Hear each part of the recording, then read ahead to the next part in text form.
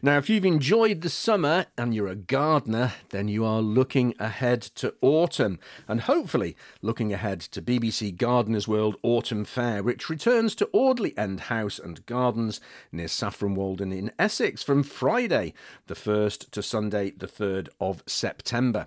Among the many experts that are going to be there is the brilliant Francis Tophill, who joins me on the line to look forward to the show. Francis, really nice to catch up with you. It was summer last time we spoke. Now we're heading towards autumn. I know, just the beginnings of everything, and we're coming to the end, but it's lovely. I love autumn, actually, and it's, I don't know, for a lot of gardeners especially, it's a time when you begin to see an end to work, and a time when you can just actually relax a little bit and enjoy reading a book or something like that. Or writing a book, because you've got several books out now, haven't you? I mean, not only presenting on the television programme, you're a presenter live and talks as well, but books, being an author is another string to your bow. Yeah, a very surprising one. Growing up as a very dyslexic person and very strong gene in my family, I was the least likely author in the world. But I love writing books. I have to say, lovely as it is being on Gardener's World, writing books is my favourite thing. I love it. I love just, exploring a subject that interests you, and you have the chance to put the whole thing together. You write the words, you're there for all the pictures to be taken, you're there for the design happening, and then at the end you have this tangible thing that I know that one day when I'm a little old lady, hopefully I'll be able to say to people, I wrote this thing, and I'll have it in my hand. There's something really amazing about it. Yeah. We'll talk about the television programme in a second, because it's been quite a whirlwind for you, hasn't it? And we'll talk about this going back to 2022. You did your first show garden, you worm with all the accolades. Next thing, you've got a television camera pointing in your face. We'll talk about that in a second. And I know they've intruded on your new garden and your new home, haven't they? But the Friday you are at Audley End for this fantastic show. Audley End House, this brilliant Jacobean mansion is absolutely stunning. You've got 3 sessions, which, as we said before, is a bit of a tongue twister. Plot to plate, thrifty gardening and perfect pots. Tell me what all they involve. Well, there'll be conversations on stage with hopefully audience questions and participation, because I always love that sort of chatting to other gardeners and growers about what they're doing, and just trying to basically encourage people to grow. We will be at Audley End, which is a grand, magnificent, huge estate, but not all of us have such a thing in our own lives. So it's just sort of encouraging people to have the confidence to try growing, even if it's on a budget or in a really small, modest size space. And of course, growing food, which is something that I'm very passionate about. Now, you mentioned and alluded to the fact that not everybody has acres and acres of gardens. Some people have very modest gardens. Some people do their gardening on a terrace or a patio. So growing in containers is something that's important to them. And I know it's a focus of yours because one of your books focuses on this, doesn't it? Tell me what they can do in containers and still get a lot out of their gardening.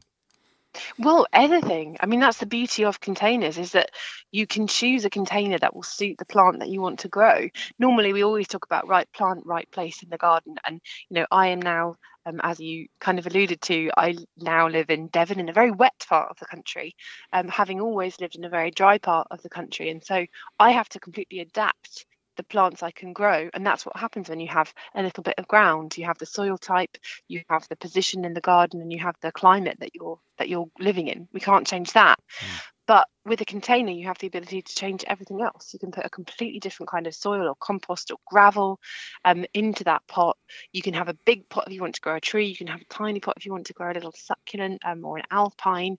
You can really choose and hone your gardening in any direction that you want to, because the container gives you an opportunity to really adjust everything, all the growing conditions that you have, basically. And you can even bring things indoors in the winter if you want to grow tropicals and tender plants. So that is why I'm such a big believer in them. And also just through necessity of never, up to this point, never having had my own garden, or just renting little courtyards or yards, concrete yards, where the only thing that you have the ability to use is a container, and needs must, you do it. And then you realize actually you can be hugely productive and successful in containers, and somehow it's almost sometimes more manageable. You've got a small space, you focus on that one container at a time, and then you get there. You haven't mentioned Belfast sinks. which which was a focus, a central point of your award-winning garden, and a brilliant use of those old white Belfast sinks as well. What can people grow successfully in containers? Because there's no point in being over-enthusiastic and raising your expectations too high. What realistically can people grow in containers? Well, I think you wouldn't consider growing, a mighty oak tree in a container, for instance, but you can, if you have a really large container, you could grow a decent sized tree. I would say something like a hazel would be really achievable, or an acer, something like that. Would be happy in a container. And then basically from there, work downwards in size, and you can really grow anything. I think what works really successfully is cohesive little design. So if you were going to have a succulent in a container, you would have a whole container filled with lots of different succulents, both on a practical level because you have the same kind of substrate that is good for everything that you're growing in that one pot. Because essentially a container is its own little ecosystem, and you can adjust that depending on the soil that you put in there and where you position the container and how often you water it and all of those things. But you can't really adjust within one container. So grow little clusters of plants all together that like the same conditions. But really, you're not hugely restricted in what you can grow, other than not being able to grow enormous vast trees, because they will very quickly run out of nutrient and energy and suffer. The dates for your diary are Friday the 1st to Sunday the 3rd of September. The location, the stunning Audley End House and Gardens near Saffron Walden in Essex. Lots of information on the website bbcgardenersworldfair.com, where you can find out who's going to be appearing, including Francis Tophill, and of course how to buy tickets. Now, Francis, what should people be doing in their gardens at the moment, or preparing? Autumn is the preparation time, effectively, for the new year, isn't it? It sort of is, although I think we are adjusting that a little bit as gardeners, because the way that we've always traditionally learned it is that you chop everything back in the autumn, you clear your beds, you mulch everything, get it all ready for spring. I actually studied in Scotland, where it's completely different, because it's so cold that if you chop everything back in the autumn, they're likely to get hammered by winter frosts. So in Scotland, people usually chop things back in the spring. And I think more and more further down south, we are getting to that way of thinking, not because of the frost, but although we do have very unpredictable winters now, but more because of wildlife leaving some leaf litter on the ground. I mean, that's the classic autumn job, pick up your leaves. But actually, if you leave some leaf litter on the ground, it's an amazing place for lots of, butterfly larvae to pupate and to live and overwinter in warmth and safety. So actually, autumn is a really great time. In fact, it's the only time for doing things like ordering and buying your seeds for next year. If you have a big redevelopment project that you want to do, autumn is the perfect time to start doing that. Dividing plants, moving plants in your borders. It's a great time for all of those sorts of jobs. So I think what we all kind of do now as gardeners with autumn is we sort of hold off as long as we possibly can bear to and let it be messy, unless there's an area that we're redeveloping, and then that's where you cut everything back, you dig everything up, you divide it, you replant things out, improve the soil, maybe build structures or decking or whatever it is that you're doing. Any big projects like that, autumn's the time to start them, and then gradually through the winter that tidying up process can happen, so that by the time you get to spring, when hopefully all the insects are emerging and all the birds have finished feeding, you're in a good position to then start growing for the season ahead. And everybody, quite understandably, is watching the pennies nowadays across all aspects of their lives. Gardeners are no different. How can people get the most out of the money that they have? Being thrifty in the garden, I guess. Yeah, I mean, there are many ways that you can be thrifty. I think often it makes for more successful gardens as well. So managing your expectations about buying plants is a really good one. If you're buying trees, for example, standard trees or half standard, the big specimen trees that you buy from a nursery will cost hundreds of pounds. If you buy a whip, then it will cost you, maybe even £10, but will quite quickly grow to become almost as big a tree as quickly, and then probably overtake the larger trees in a few years' time, because there's a lot of stress that happens to plants when you shift them when they're that mature. Whereas if you buy a small year or 2-year-old tree, it's not so stressed at all by being planted, and it will quickly overtake a bigger one. So those sorts of decisions, buying one plant that's really, really full and then taking it home, and autumn's the perfect time to do this, dividing it into lots of little clumps, potting them up, and then in the spring planting out multiple plants of the same thing, rather than buying them as big pots straight off from the nursery. Those sorts of things are really helpful. But also, this time of year, autumn, is the perfect time for doing things like foraging, and it's a really nice way of eating good food without having to even garden at all. Anyone, whether they have a garden or not, can go out and about, and with a good book, so you're taking things that are safe to eat, and you're never taking more than kind of 10% of what's there. You can get often a second flush of things like nettles, which are really healthy. Lemon balm is doing a second flush often in September time too. There's obviously blackberries, there's some plums, you've got damsons, all sorts of things are in season. Nuts, hazelnuts, cob nuts in Kent where I grew up, lots of cob nuts, So if you want to be really thrifty, then don't garden at all, but do a bit of foraging, as long as you're doing it really carefully and considerately for the wildlife and other people. Be creative, I guess, about it. And the other thing that I find fantastic is seed share, which is a great idea. Yeah, my allotment has one. There's a big shipping container which has all the tools in, and as soon as people have used their seeds, if there's half a packet left, which happens pretty much every time you're growing seeds on a small plot, you take the half packet and you stick it in the container, and then people can help themselves and leave their half packets. So you're never really having to buy seeds. Everyone's always sharing every year, which is a really lovely system. But there are bigger, more organised seed swaps as well in your local communities, and it's a really nice way of meeting other growers and gardeners and just people, just nice people. So yeah, definitely that's something I'd recommend. And gardeners do like to share not just seeds but experiences and ideas, don't they? It's a lovely family gardening, I always find. Now there are going to be lots of nurseries there with lots of plants to buy at the autumn fair, and as experienced as you are, Frances, is there something you might have your eye on? Are you thinking about something new for your new garden?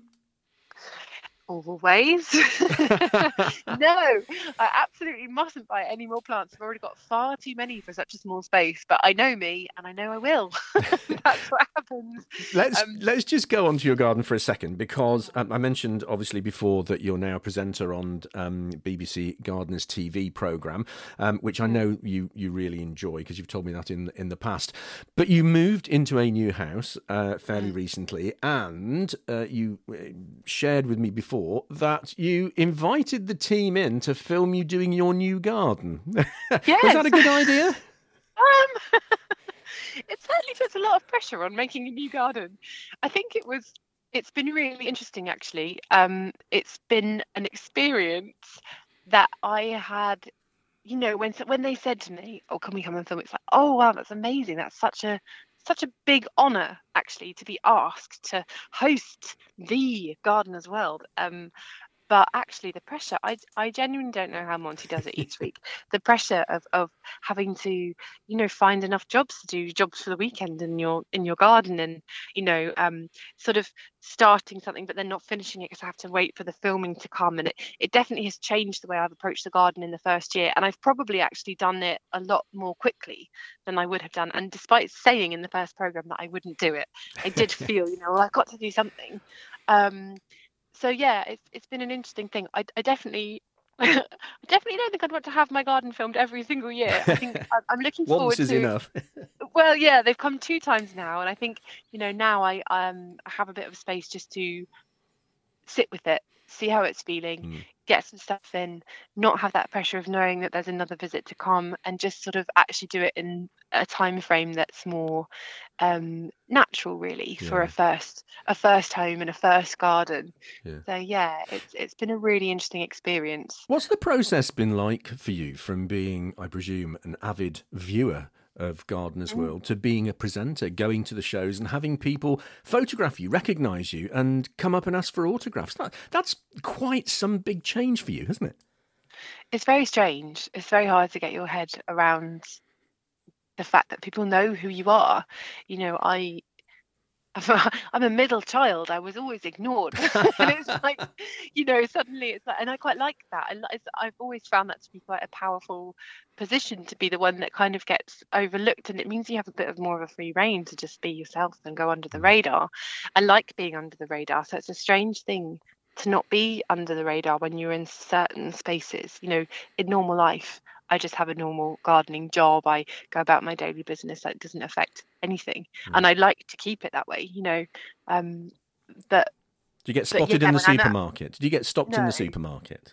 No. Oh, okay. No, which is nice. I think part of the power in that is because normally I look like a gardener, absolutely covered in mud, with not a stitch of makeup on, and then you know, you go on TV, you have to make yourself look presentable. So I have a kind of disguise in normal life, but yeah, I think it's an interesting. Well, like you say, when I was an apprentice gardener, my homework was to watch Gardener's World, and now I'm on Gardener's World. But the amazing thing about it, in terms of as a job, is that I get to speak to experts about their subject of expertise for a whole day. And, you know, having come into this when I was first graduated from my sort of botany, horticulture stuff, and I've worked as a gardener as well always, but I get to sort of disappear for the odd day and just learn so much. And we're always learning. All gardeners are always learning, but I really get to just quiz people for a whole day about their field of expertise. And as a gardener, that is a really amazing opportunity to learn as much as I can and just be a sponge for knowledge. BBC Gardeners' World Autumn Fair is at Audley End House and Gardens near Saffron Walden in Essex. The date for your diary, Friday the 1st to Sunday the 3rd of September. Lots of information on the website, bbcgardenersworldfair.com, where you can find out who's going to be there, as well as the brilliant Francis Tophill, Arit Anderson, Adam Frost and many more. There is plenty to see. There are show gardens, there are beautiful borders. It's going to be an incredible event. Francis, as always, it is an absolute pleasure to catch up with you, and I'm so glad to hear that your new garden is A, under scrutiny, but B, going well. Just finally, I get asked this a lot because people think I know what I'm talking about when I come to these shows, and they always say, "Oh, I like a gadget." I like a kitchen gadget. If I'm perfect, I think I've said this to you before. I love a kitchen gadget. What about a garden gadget? Because there are lots of people there selling all sorts of things. What would be your top tip garden gadget for somebody who's starting out? Oh, good question. I'm not really into gadgets, but I would say the top tip tool would be a pair of secateurs, always on your pocket, like always there if you need them, because you always will. But I was talking actually to Joe Swift about his robotic lawnmower. Oh yes, he's told me about this. Yeah. Yes, he was showing me it on his phone. He could track it by GPS what it's doing right now, and we were really quite impressive. When, you know, we've had quite a wet summer, so I don't know about you, but the lawns are just growing and growing and growing, and so the constant mowing. I have to admit, it would be quite nice just to know there was a robot just doing it for me, and I didn't have to worry about that. I can't get my head round robotic lawnmowers, but there we go. Francis, great to catch up with you. I know you've got plenty to do before you head off to Audley End. Have a great show. Thank you.